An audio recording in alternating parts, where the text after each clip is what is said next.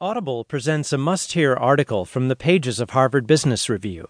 When you're finished listening, be sure to go to audible.com and enter Harvard Business Review in the search box.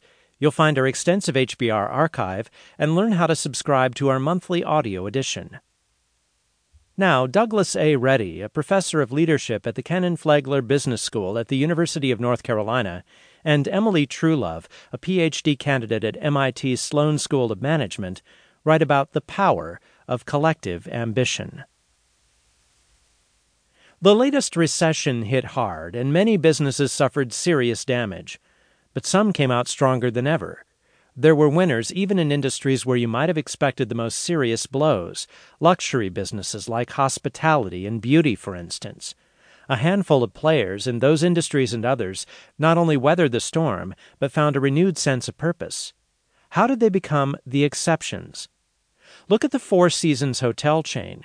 In 2008, with the world economy on the brink of recession, the company was already facing a troubling transition. The beloved founder and chairman, Isidore Sharp, was ready to step aside from his day-to-day duties and assume more of an advisory role. COO Katie Taylor would become the company's first CEO. The hospitality industry was in shambles, particularly at the high end, as vacationers canceled and business travelers sought cheaper options. Four Seasons held firm on room rates, but occupancy dropped and the company slashed the staff at headquarters. Sharp's move added to the concern. Yet under his guidance, Taylor and her team not only got the company back on track, but positioned it for leadership once again. Today, bookings are up dramatically from 2008, and employee engagement scores are higher than ever.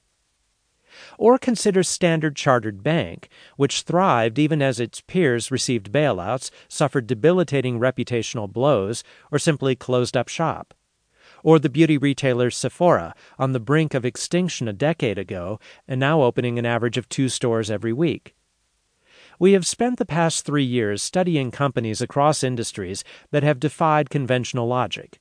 We developed and administered a survey to 45 companies around the world, interviewed dozens of CEOs, senior executives, and mid-level managers, and conducted workshops to construct a model that captures how they've succeeded. That model is expressed in what we call collective ambition, a summary of how leaders and employees think about why they exist, what they hope to accomplish, how they will collaborate to achieve their ambition, and how their brand promise aligns with their core values. These companies don't fall into the trap of pursuing a single ambition, such as profits.